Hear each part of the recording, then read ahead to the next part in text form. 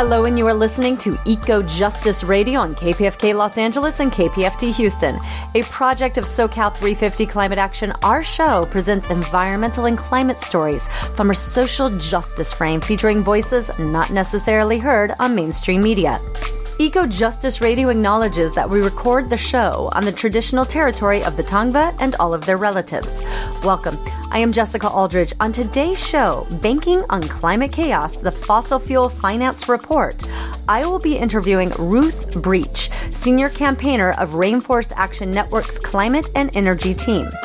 Ruth is responsible for organizing corporate accountability campaigns on financial institutions, supporting frontline communities impacted by fossil fuels and climate change, partnering with indigenous leaders, and working with grassroots networks across the country to defund climate chaos. Ruth brings 20 years of on-the-ground work with environmental justice frontline communities. She is the recipient of the 2009 Healthy School Heroes Award for her leadership in relocating an elementary school in Ohio away from a plastic plant and its cancer-causing emissions. Ruth serves on the board of Crude Accountability International and Earth Guardians.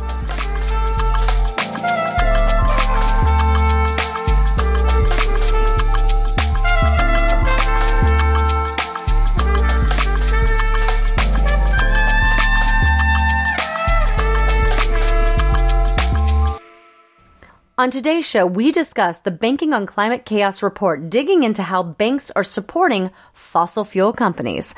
Multiple banks have pledged to clean up their fossil fuel funding with net zero carbon commitments. But, as you will hear today, they continue business as usual, pushing for profits by championing destructive projects responsible for driving climate chaos.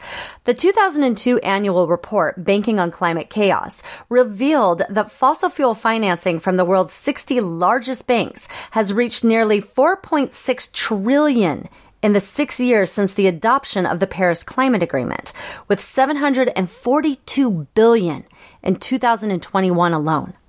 On today's show, we delve into the Banking on Climate Chaos report with Ruth Breach from Rainforest Action Network, one of the organizations that authored the report. She will discuss how these findings underscore the need for banks to immediately implement policies that end their financing of fossil fuel expansion. Moreover, we highlight some of these projects causing climate chaos and the worldwide movement of communities coming together to demand that the financial sector get out of the oil and gas business altogether. Thank you for tuning in to Eco Justice Radio and our show, Banking on Climate Chaos, the Fossil Fuel Finance Report. I am your host, Jessica Aldridge, and it is my honor to welcome our guest, Ruth Breach, Senior Campaigner on Climate and Energy with Rainforest Action Network. Welcome to Eco Justice Radio. Awesome. Thanks for having me. Yeah, thank you for being here. It's going to be a very interesting show. I am extremely curious to understand the detail, how these banks and these fossil fuel companies are connected. And as I said, Ruth, you are with Rainforest Action Network. You're one of many organizations that created this annual Banking on Climate Chaos Fossil Fuel Finance Report.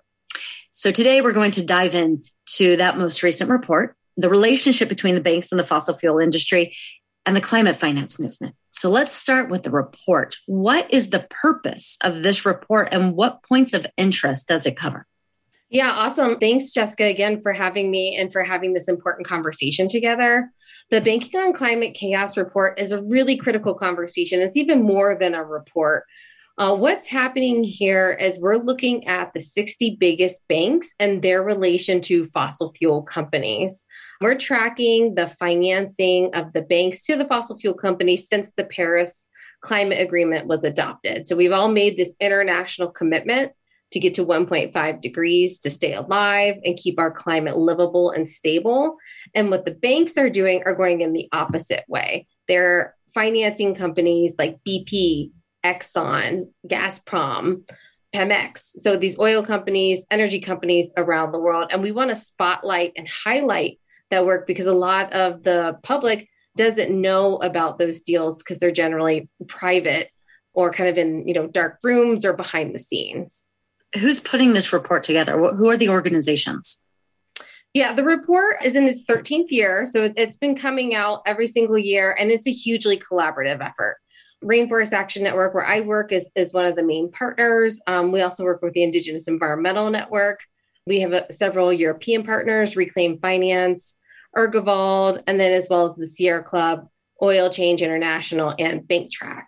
So it is truly a large lift, and it is the kind of like report of record when we're talking about fossil fuel finance. We're going to talk about this later, but it sounds like it's extremely important when having these conversations with legislatures, within the movement itself. And I know we'll speak to that, but it's just so much importance here that y'all are putting together. How often is this fossil fuel finance report released? And how does it differ from each year? Like, why does there need to be a new report every single year? Yeah, the report tracks the transactions from the previous year. So in this 2022 report, we're looking at 2021 transactions and the data from there. And it has evolved, just like the climate crisis has evolved and the need for this conversation. When we started this work 13 years ago, it was mainly focused on mountaintop removal. And then it evolved into a bigger conversation around coal. And then it stayed on coal for several years. And then in about 2016, 2017, we started to have conversations where it had moved from coal to extreme fossil fuels. So that might be offshore drilling, tar sands, oil, things that are very carbon intensive, and then also have a high impact on human rights. So that's what we were calling extreme. But again, in 2016, 2017, we started to really look at the need of where we were post Paris, and where the climate crisis was. And what we did was expand the conversation to all fossil fuels. So this moved the report, from some, 50 pages to like 150 pages. And it was a huge lift, but the need was there. As we're seeing now, more and more people are impacted by climate change and will continue to be. So we felt like we needed to expand the scope of the conversation to really meet the scale of the crisis. One of the numbers that you had shared with me when we spoke previously, that 1 in 4 people have now experienced direct climate impact. Yeah. And that's a fire, a flood, freezing, and just extreme weather conditions have happened. And that was also in 2021. You may have answered this a little bit already, but what are the trends that you're seeing year to year in this report? Yeah, they've shifted. 2019 was one of the highest years that we saw, just kind of by the numbers. So again, we're looking at the 60 largest private banks and the financing, and this is all in US dollars. And it's 4.6 trillion is from 2016 to 2021. And then last year, we're starting to see a flat trend, but what we need to see is like a dramatic downturn. And so while the trend is flat, which is decent, we need it to be dramatic and down, and we're just not there yet. So let's talk about the elephant in the room. What is this deep relationship between the fossil fuel companies and the banks? It's intrinsic, and it has been for years. And you want to talk about banks like JP Morgan Chase, oil, Standard Oil, what later became Exxon. Exxon Mobil's former CEO, Lee Raymond, was on JP Morgan Chase's board of directors for 30 years. Citibank, Bank of America, Wells Fargo. I mean, these have been their clients for decades.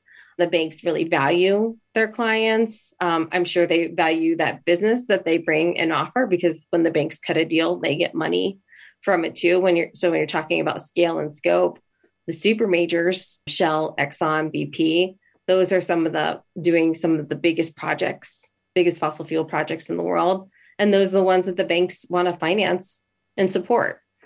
And part of what we're doing is to be that balance. So everything has been so off balance, and to really bring account to the banks. They've played like they're a neutral actor. And when you're financing violence and destruction, there's nothing neutral about that.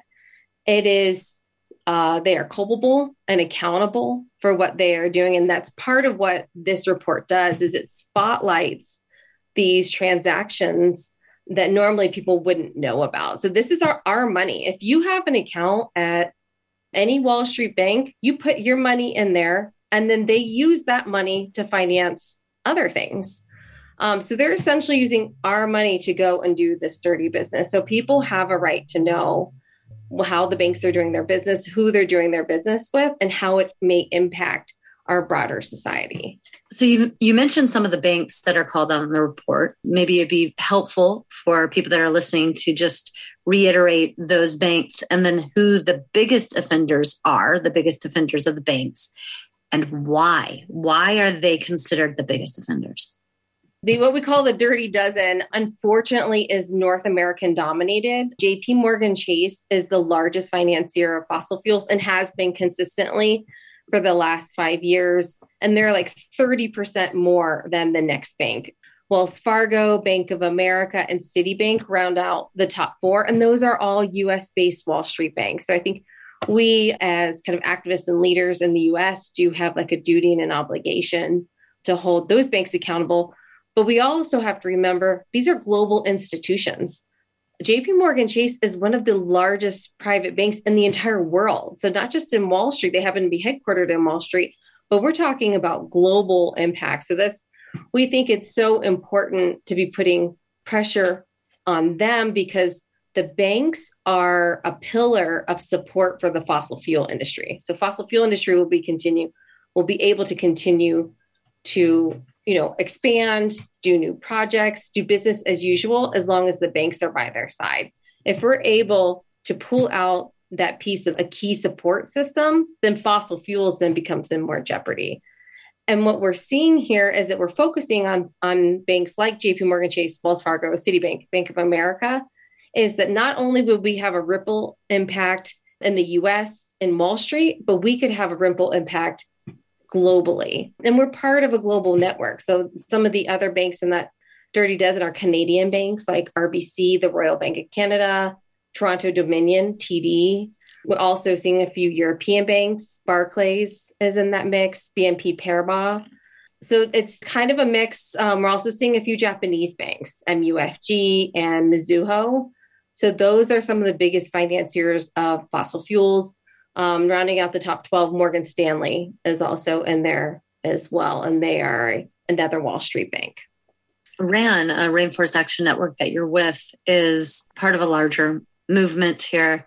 It's considered the movement of which the campaign of which you are all involved is considered the climate finance movement. Can you explain what is meant by the climate finance movement? We were just talking about what needs to happen with these banks, that things need to change, that there needs to be a different focus. So what is happening and what is the request? Yeah, the climate finance movement has hugely been evolving. It's kind of a newer animal and has really, really grown strength in the last few years. And we stand on some really strong shoulders.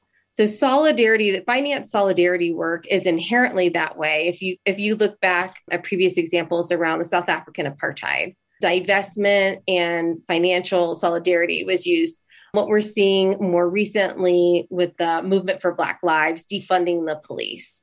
We're talking about removing money away from state violence. And what we have been working and growing over the last couple of decades is around the solidarity piece with people directly impacted on the ground. So we're talking about the different people that have been impacted, whether it's a flood or a fire in your community. We're also in solidarity with the communities that may live near a pipeline or an export terminal, and they're working to resist that project. So that is also a risk for the banks, is these social movements. In the community, like Standing Rock is an incredible example. So many people took to the streets to the banks that were financing Energy Transfer Partners. And that was an action that they could take in their home community. And they didn't have to go to North Dakota to stand with people. They could stand in solidarity in their own communities. We also saw many cities divest from banks like Wells Fargo. There's an incredible momentum that can build and grow that is in support of that main campaign and main activity that's happening. But we stand on big shoulders. I was talking about South African apartheid, Desmond Tutu. after the apartheid, he called for work on climate change and saw that very early on, as you know, as a true visionary that he is. And that was a big push that the divestment movement, which is a kind of sister movement to climate finance. So all these institutions now, with years of work, people have gotten their colleges or universities to divest funds from fossil fuels.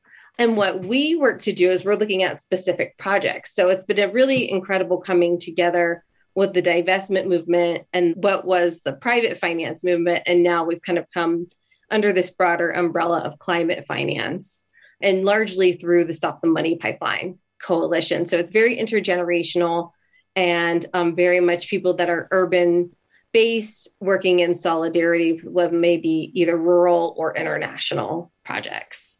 And I think for our listeners, just for them to understand that this, as you said, rural projects, and this isn't just nonprofit organizations that are working on this. This is community born. These are people from within the community that are making a statement, that are taking action. You had said that the banks or the fossil fuel industry is that there's a risk of social movement to them. So just maybe for our audience to understand that this isn't a nonprofit led, but this is a community led, and that, you know, what is meant by a risk of a social movement? You know, why is there risk and strength coming from the community? What can the community do in order to affect that change? Yeah, I think any movement to have like power and strength really has to come from the people and the people most impacted by the issue. So I think NGOs can support and be vehicles of resources, but at the end of the day, this really does have to be kind of like a grassroots led effort. And this is it's a great partnership. So lots of different lived experiences and perspectives, very intergenerational. So we've got youth leaders that are very involved in these issues and people that have been working on them, you know, for decades. So that's a really important piece here. The risk piece is really important. So banks need to manage risk, and that's what they don't want to give a loan to somebody who doesn't pay back loans. You know, that's why you buy a home, the expectation is you have a 700 credit rating and you're putting 20% down. So that's how they're reducing that risk on the mortgage. And what they're looking at for the fossil fuel project, so say it's a pipeline. You know, last year we did some amazing work with the Anishinaabe leaders up north in Minnesota around defunding Line 3. And we had a lot of direct conversations with those banks because there's risk on multiple levels there. There was risk in that the project owner, Enbridge, was building on lands that had not been consented by. So free, prior, and informed consent is an international standard that Enbridge had not met. So that was one piece that we were bringing up, and that's something that the banks care about. Also, cultural impacts. So the Anishinaabe people were fighting for their manumin, and that's the wild rice that is like core to their culture and core to their daily lives.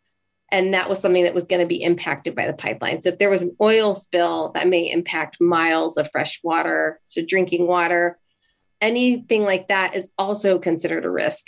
The company's financial standing could be a risk. And then people showing up at bank branches, that is a risk. So all of these are things that could damage a company's brand name. It could damage their credit rating. And those are the things that we want to be looking at, is that they are getting involved in these projects that are inherently risky, whether it's socially, environmentally, or through governance. And we want to highlight those pieces so that eventually they would actually exit the project. Thank you. We're going to take a break real quick and we'll be right back. Hey listeners, quick break here. We hope that you're enjoying Eco Justice Radio. We air every Monday at 9 a.m. on KPFT Houston and every Wednesday at 3 p.m. on KPFK Los Angeles.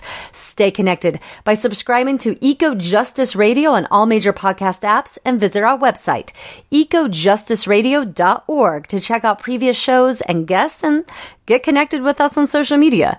For an extended version of this interview, as well as other benefits, we encourage you to become a member of our Patreon.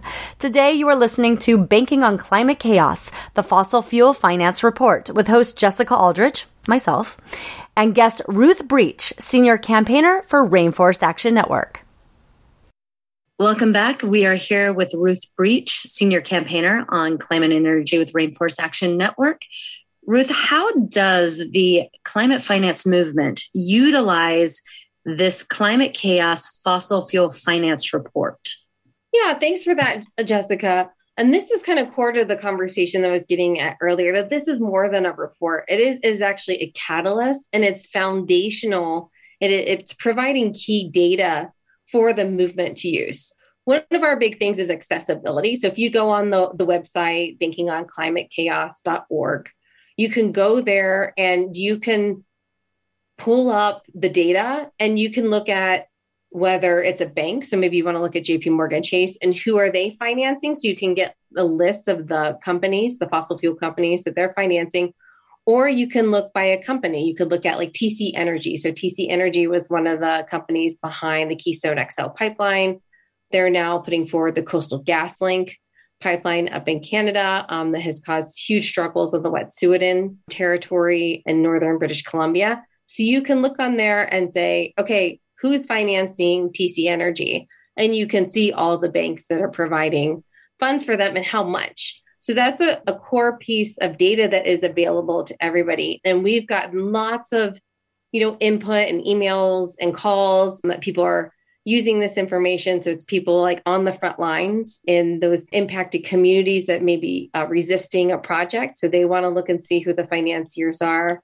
We've had the grassroots leaders who are doing the solidarity work, or maybe they're also having a project in their community. Like there's a North Brooklyn pipeline in New York, and people wanted to see who the financiers are there. So maybe more of an urban project that's happening, or you want to stand in solidarity with another community. We've also seen this in the kind of the nonprofit community. A lot of campaigners, researchers, organizers are using this. And then we've also seen it used by the investor community. So this might be shareholders, high net worth individuals, as well as legislators. So recently, there's been a lot of work about climate finance regulation and disclosure. And Elizabeth Warren is leading that charge. And she uses the data. Rashida Tlaib in the House has been just a really interested and engaged person and wanted to see that data when the next report came out. So they're using that a lot and as a basis for their arguments for action on the banks on the Hill. You even told me that recently your team was looking at the Russian gas company, Gazprom, has 68% of Russian gas production. Tell us about that. Yeah, if you go to the website, there's a graph on here. It's called a Sankey graph. It looks like a lot of tentacles, and you can kind of isolate here. But when the Russian invasion of Ukraine happened, one of my coworkers was like, "Oh, I know Chase works with Gazprom," and we were like, "Well, how much?" And went right to that database that is accessible to the public. And we looked in there and we were able to spotlight that relationship that in particular JP Morgan Chase has with Russia's oil and gas company. And the other piece here, and I know we may get to this a little bit later, is that JP Morgan Chase and a lot of the banks have made net zero commitments. So net zero by 2050 to get to this point of reducing their emissions and their financed emissions. And just after doing that commitment, they went and facilitated millions of dollars to Russian oil and gas. And right now, they're really looking like they're trying to have it both ways, because there's been a big call to divest from Russian oil and gas, and the banks are taking major hits and losses because of those relationships with the energy companies. Oh, I bet. And that's a great segue into the next question, that this report, the 2021 report, has a special focus on cutting through what's called greenwashing, disguised in these clever marketing campaigns, like you said, the net zero. So let's explain what you mean by greenwashing and Share some more examples. Where are you seeing this? I mean, there's the co-opting of language. There's, using these terms like net zero. Yeah. Yeah. Greenwash is so dangerous. It's dangerous because they use the language that sounds like they're doing something. It really is a public relations campaign where they have a forward-facing effort that makes it look like they're addressing the issue. And in reality is that they're just doing business as usual. And there is a great feature in the report. It's on pages 9 and 10. It's 2 years, and it's really highlighting that 2021 was a year of hypocrisy.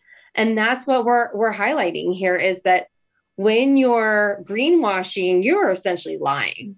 And these are the lies. So we have, again, these net zero commitments. That was a big focus of the Glasgow Council of Parties last year. And I think there's a lot of hope that the banks can be instruments of change in this space, but they're not there yet. I mean, we're seeing, if you look at this timeline from last year, in April, banks launched the Net Zero Banking Alliance. I think this is like Mark Carney's deal, and committing to transition all portfolios to align with pathways to net zero by 2050 or sooner. And just 1 month later, we're seeing $6 billion to Equinor, which is a large expander, $10 billion in May to Saudi Aramco, which is one of the largest fossil fuel companies in the world. And then another $1.2 billion to the Abu Dhabi National Oil Company. And it's like this, I literally have probably 10 examples that I could point to of banks saying one thing and then doing another. And we have the transaction receipts to show their hypocrisy and how unaligned they are with actually a net zero commitment. And it's probably not even with net zero. There's even more, not only with net zero, but there's probably many more examples of them going out and saying, we're dedicated to the community. We're dedicated to social justice. We're dedicated to uplifting individuals. Some of our listeners know that I work in the waste industry. For my background's trash, and seeing these companies who make their product out of fossil fuel and then will come up and say, we're going to go plastic free by 2030 or 2040 or 2050. And no one remembers what they said in a year or 5 years or 10 years, and no one holds them accountable to any of these. But it's this feel good of, well, they were bad maybe, but now they're going to be better. And it's just a sexy public relations campaign, like you were saying. Yeah. And we need more than that right now. With where the climate crisis is right now, these banks, even 2050 commitments seem too far off. 2030 seems too far off. We're calling for an immediate end to fossil fuel expansion. And that's part of what they can be doing literally tomorrow.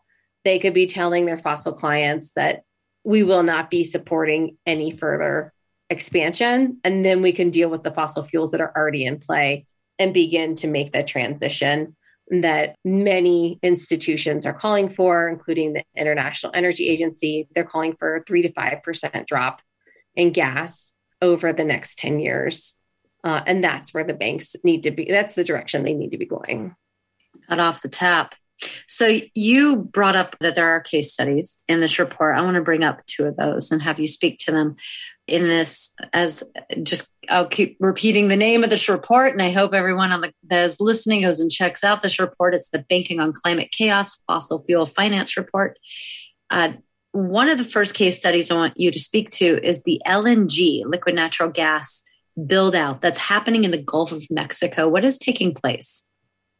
On the liquefied natural gas, this build out is immense, and it's going to be critical that we get ahead of it and stop it before it happens. Liquefied natural gas is being propped up as a false solution to meet the energy needs of Europe, to replace Russian oil and gas, but the timing doesn't line up. So a build out right now, there's over 20 proposed projects, and the majority of them are in the Gulf Coast. And the majority of the ones in the Gulf Coast are based in brown and Black communities. They're already deeply impacted by refineries, chemical plants. There's even proposed terminals in an area called Cancer Alley because those community members have a higher rate of cancer than everyone else in the country because of the toxic chemicals that we're breathing in.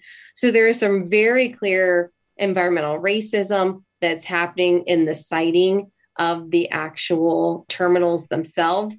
And then you have the additional climate impacts that are happening through the Gulf Coast. So you're talking about receding coastline. So the Gulf Coast is being hit on multiple levels, including the extreme weather with the hurricanes. People are still rebuilding from Ida.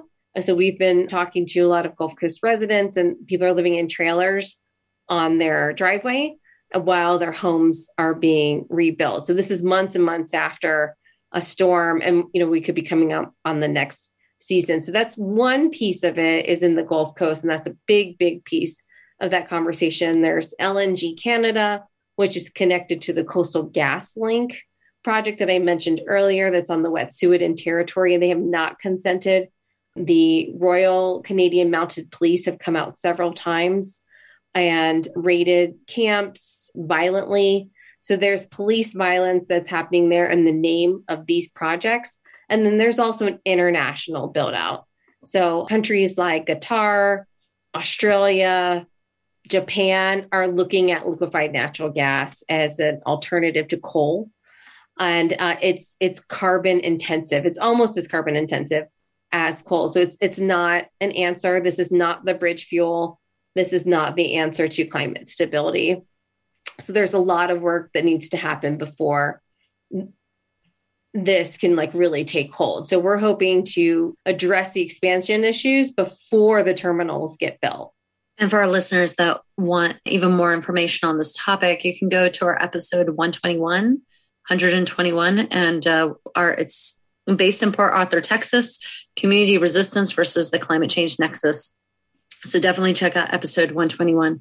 The other case study I'd like you to share is about the Amazon and the rights of the indigenous people. This is a very complex situation. We've also done multiple shows on this on Eco Justice Radio as well. Episode 82, 84, we did a series of them. One of them with the lawyer Stephen Donziger. Briefly describe what is happening in the Amazon. Why is this such an important case study? And what are the indigenous people requesting? Yeah, if you think about this, the Amazon is literally the lungs of the planet. So we need the forest to be a key carbon sink and the carbon sequester. So it's in its natural form. And what's happening because of political agendas, because of economic agendas, is that the forest is being cleared at an alarming rate. And with that clearing happening and our increased temperatures, things are drying out. So now we've seen fires that have cleared parts of the forest 2019, 2020, 2021. Fires are now a huge part of the entire Amazon. And that impacts all of us. And what we also know is that indigenous sovereignty keeps fossil fuels in the ground. So the areas that have been protected are traditional indigenous communities, some of the kind of national parks that overlap there. So that's where a lot of the development has not happened because of that fierce resistance from Amazonian indigenous communities. And that continues. So the call right now is to no further expansion. So no oil and gas drilling, no further expansion in the Amazon. And I think that's a very clear call that we can all support.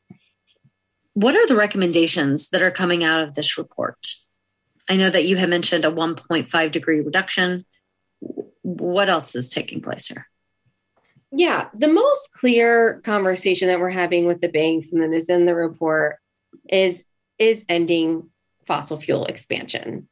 This is something that could happen tomorrow. The banks can enact that work immediately. This is the floor. It's not the ceiling. So we're talking about ending fossil fuel expansion, and then we're going to phase out.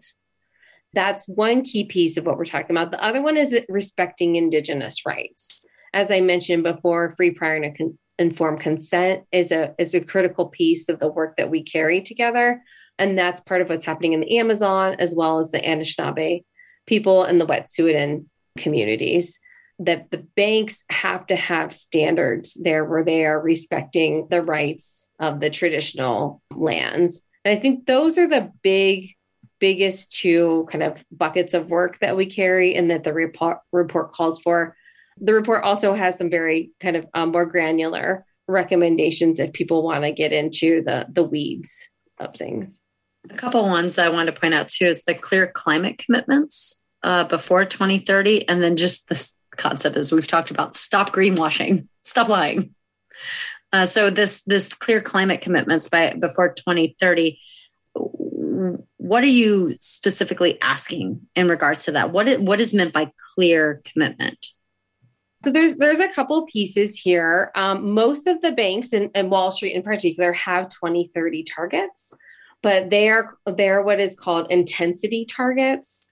And that still allows for them to expand. And what we want them to do is to have targets in absolute emissions. So that means an emissions reduction. So that's one thing we're looking at. There's also a call for them to measure, disclose, and set targets to zero out the absolute emissions and to get in line with the 1.5 degrees pathway. And that is science-based, it's indigenous knowledge-based. It's all been laid out clearly, and they're just not doing the work. The targets that they have right now are very vague, including the 2050 net zero pledges. It's just a lot of words. There's not substance behind it that's actually going to move the needle on climate change. We're going to hold for a moment, take a quick break. We'll be right back. And I'm really curious how we're going to confirm these climate commitments and ensure that they're transparent in the way that they are reporting. Hey listeners, quick break here. We hope that you're enjoying Eco Justice Radio. We air every Monday at 9 a.m. on KPFT Houston and every Wednesday at 3 p.m. on KPFK Los Angeles. Stay connected by subscribing to Eco Justice Radio on all major podcast apps and visit our website, ecojusticeradio.org, to check out previous shows and guests and get connected with us on social media. For an extended version of this interview, as well as other benefits, we encourage you to become a member of our Patreon. Today, you are listening to Banking on Climate Chaos, the Fossil Fuel Finance Report, with host Jessica Aldrich, myself, and guest Ruth Breach, Senior Campaigner for Rainforest Action Network. Ruth, we were just talking about the banks needing to make clear climate commitments before 2030. And, how do we make sure, how does the climate finance movement ensure that these commitments are real, that they're, transparent in their reporting? And how do we ensure that they're actually taking place, actively happening? Yeah, that's the main question here. We're putting a lot of pressure on the banks, but how do we know that the work is actually happening? So there's a few different ways that we look at that. One way is tracking policies. So every bank might have a policy around different issues that they're working on. So I talked about the 2030 commitments that they have, or their 2030 targets. Some banks have exclusion policies. I had mentioned coal earlier. So a lot of banks have exclusion policies around coal power and coal mining. Some banks have exclusion policies around the Arctic, drilling oil and gas in the Arctic. So that's a great example. But what we have in the report, Reclaim Finance, one of the partners, has gone through and kind of audited some of the policies of the banks. And that was some of the initial kind of how this report started. It was originally a report card where the banks would get in A, B, C, D. A lot of them were failing pretty consistently. And then we changed over to kind of more of a numerical grading system. And what we're seeing is that in that audit of policies, it's just not enough.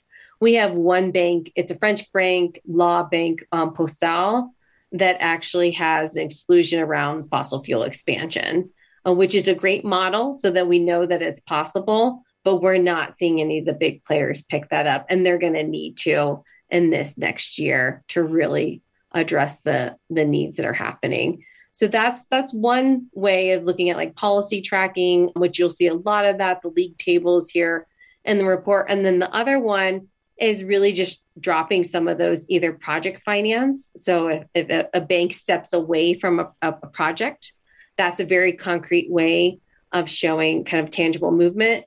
And or if a bank was to step away from a corporate client, say if a bank, cut ties with Exxon because of the issues that we're raising around climate change, that would be a huge win as well. So that would be kind of some more tangible steps. So they have their policies and we want to hold them to those policies, but they're just on paper. What we want to see is those actions and a shift in business as usual so that they're actually aligning their portfolio, the values, and what they're saying and what they're doing.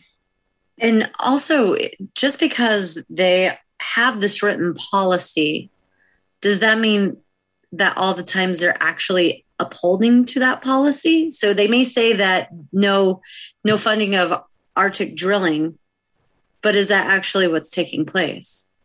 Not generally. A lot of times there's loopholes. Sometimes those loopholes can be very big. Sometimes they can be very small.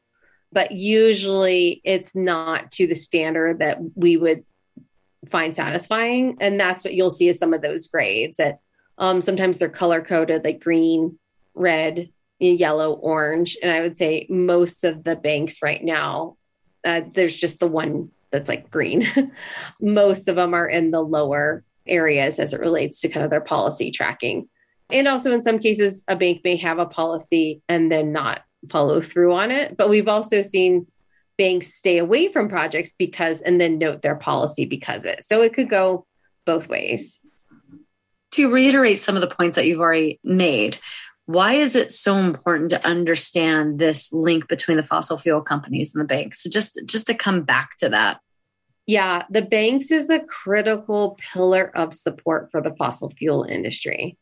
If a company wants to build a pipeline, an export terminal, or any other kind of expansion in fossil fuels, they need capital, they need money to do that. So the banks is a key system of support that is keeping the fossil fuel industry alive.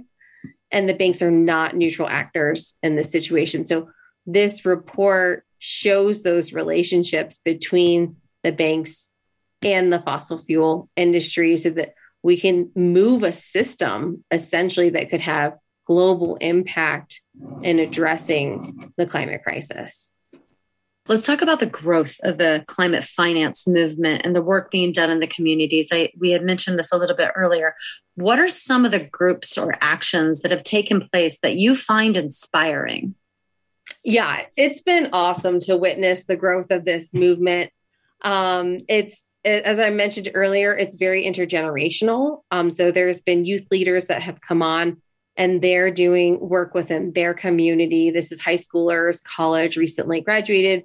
They have a pledge around asking people to not have their first bank account at JP Morgan Chase or Wells Fargo. So one of these Wall Street banks that are supporting fossil fuels. They're also doing a lot of work on recruitment. So the college recruitment events of having students sign a pledge to not join working at an insurance company or a bank that is supporting fossil fuels. So we're talking about like the next generation of workers, their next generation of customers. So I think that is really important and visionary. And then there's also some really great intergenerational work on Third Act. So Bill McKibben has a group, then they are essentially organizing boomers, and getting folks involved there.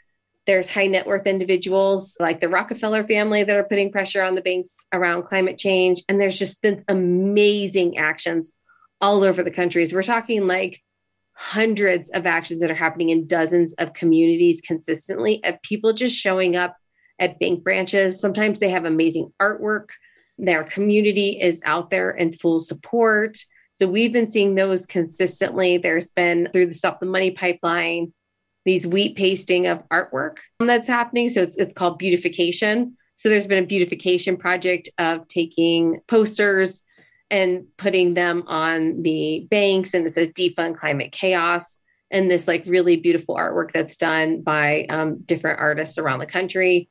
Yeah, it's been awesome. I'd say some of my favorite ones, I think I mentioned this a little bit earlier, is there was Bird Dogs of JP Morgan Chase's CEO, Jamie Dimon. And one of them happened to be in LA while there were fires that were happening. So he was at an event at UCLA around the internet, the anniversary of of the beginning of the internet, and people just went in there and with drums banging and disrupted the event and called him out on climate change. And the other folks that were there, they're not wrong. So it's just really interesting to see sometimes that level of support from other areas. And there's just, again, just been really leading up to this shareholder spring.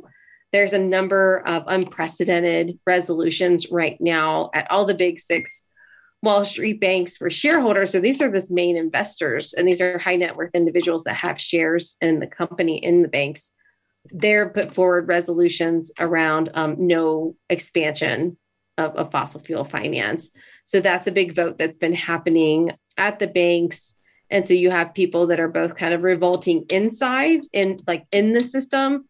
And then you have people that have been revolting on the outside. People have been putting tripods up, blocking intersections. It's just been a really, really powerful growth to see the movement come in its full force. Do individuals have the power to shift our fossil fuel funded economy? And in what ways can people get involved to make a difference?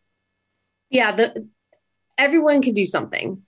There is a way that I think that's what makes the movement so beautiful and so powerful, is that there's so many different lived experiences and perspectives, and there's so many different expertise. So anybody can get involved here. I talked about the pledges, the youth pledge. So that's the way that they're engaging young people. There's pledges for older folks. We have people that are showing up at bank branches. If you are maybe immune compromised or not ready to go out into the unmasked world, there's a lot of stuff that's happening online. During COVID and kind of the higher points of the pandemic, we were doing things like calendar jams and sending invites to some of the executives where they would get like thousands of them. So it was just really fun ways to get involved. You can send emails.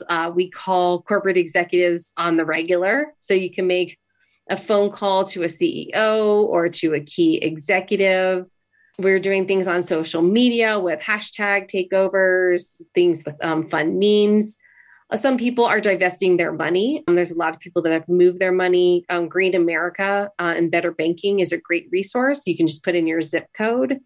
And if you want to move your money out of a Wall Street bank into a credit union or a fossil-free bank, those resources are there. There's another action with Stop the Money Pipeline, which is an incredible coalition of over 300 groups working together on climate finance.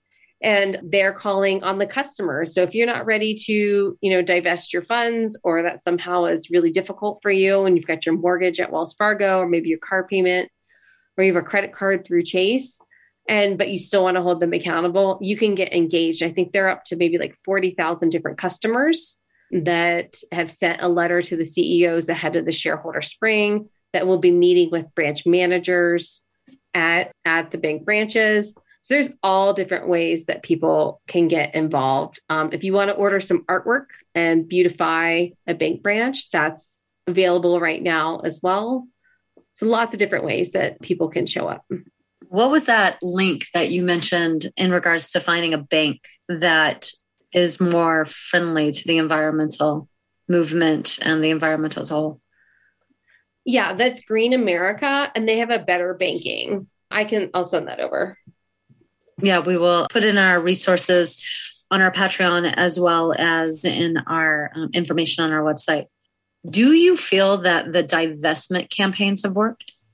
I think the divestment campaigns have been hugely important to really raise awareness about fossil fuels and like what our future looks like, and also how the universities and the colleges have been complicit in this. And by really creating that wedge for the university and colleges to step away, I think it's been really powerful, especially since you have institutions like Harvard that divested from fossil fuels, and that felt like it opened floodgates. So I think that it's been successful in a way that it's made the conversation so much larger. But I think when we're talking about success and are people safer on the ground, from the impacts of fossil fuels, unfortunately, we're not there yet. This is still a very scary time with extreme weather. I live here in Colorado, and there's been, people have been evacuated twice since December because of high winds and fires.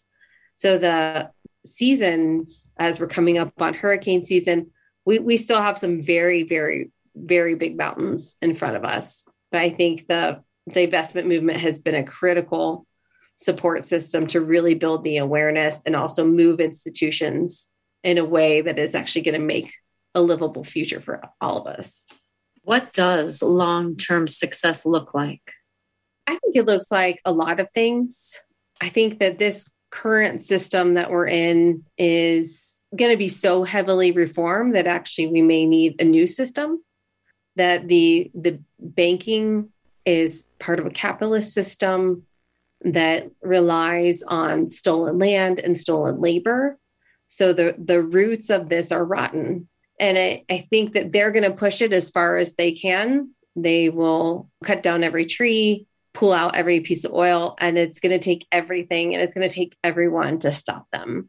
And I think when we're able to actually stop the expansion and stop the burning of fossil fuels and stop cutting down forests, and then we can really start to look at what reimagining looks like. There's some amazing communities of practice that are happening that are talking about the just transition to move workers and communities away from fossil fuels. And I think for me, definitely following their lead and vision as practicing on the ground and what it would mean to scale that not only across the US, but internationally into another way of thinking, that eventually a world without fossil fuels and maybe without banks. You'd also made a comment to me that before we did this show, when we first met, that I found to be quite profound. And you said that success is when people are safe in their communities. What do you want to speak to that for a moment? Yeah, I was talking about a little bit with the divestment movement of kind of like, how do we define success? And success is, are people on the ground safer? Is how have we addressed this issue? Kind of what are the tangible impacts? And that we know that we can live in our home safely. They're not going to burn down because of wildfires, because it's been too dry. We know that we can live in a warm region and not freeze, in the winter. And that safety is critical. I think that safety is the most important to all of our livelihoods. And that's something that we're all working for and is definitely at the forefront of our work in mind. One more question before we close out the show here. You had mentioned that there are multiple organizations that have been involved in the creation of this report. What does that global relationship look like?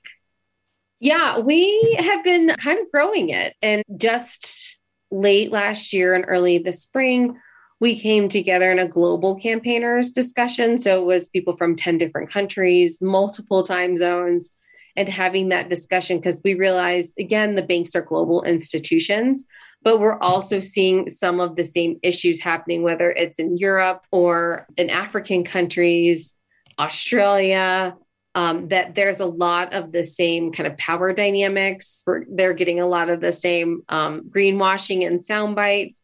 So we realized that we needed to come together as a global community and have that solidarity across the many time zones and across the many borders and countries to have a bigger understanding of what was happening here. So it's still early, but I think what you'll see, as we've seen with the climate finance movement, is that it will grow. I think over this next few years that we're really looking at the scale of the problem, and the scale of the problem is international. It is something that we're all being impacted by, and that we need to be in solidarity and standing with each other around the country. So those conversations are absolutely starting and happening. And I'm actually really looking forward to seeing them have more progress. Well, before we close out here, I just want to let our listeners know that we're going to extend this conversation. And if you want to check it out, please make sure that you go over to our Patreon or to ecojusticeradio.org. That will lead you over to our Patreon as well. Where can our listeners find more information about the campaign, about the report, and also about RAN, Rainforest Action Network? And how can people stay alert of upcoming events and actions? Yeah, follow us on social media. We're always doing something fun there. It's at RAN, RAN. At the handle, we're on Twitter, Facebook, Instagram, and TikTok. I also would suggest follow Stop the Money Pipeline. There's a lot of different creative things that you can do. Like I mentioned, order artwork right now. There's different days of action and activities.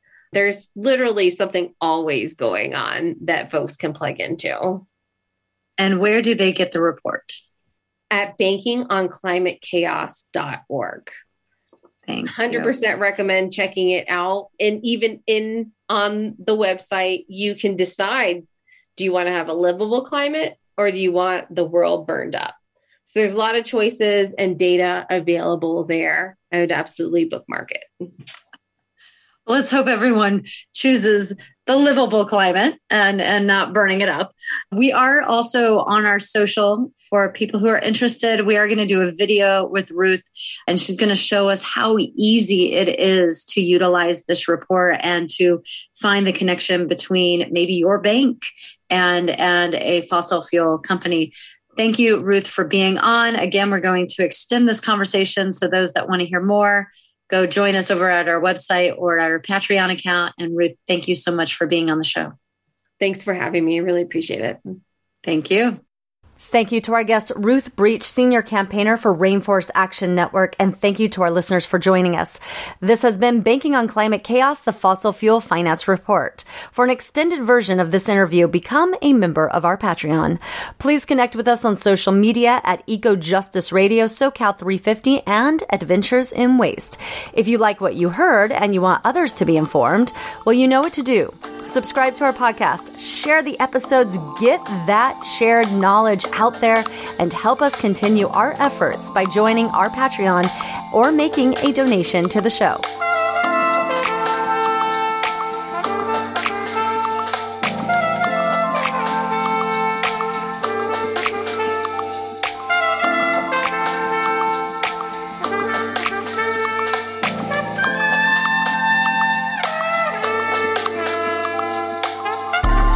A project of SoCal 350, the show can be found on kpfk.org, kpfd.org, all major podcast apps, and at ecojusticeradio.org. Created by Mark and JP Morse, executive producer Jack Eit, producer and co-host Jessica Aldridge, co-host Carrie Kim, and engineer and original music by Blake Quake Beats. And until next time, remember, the power is yours.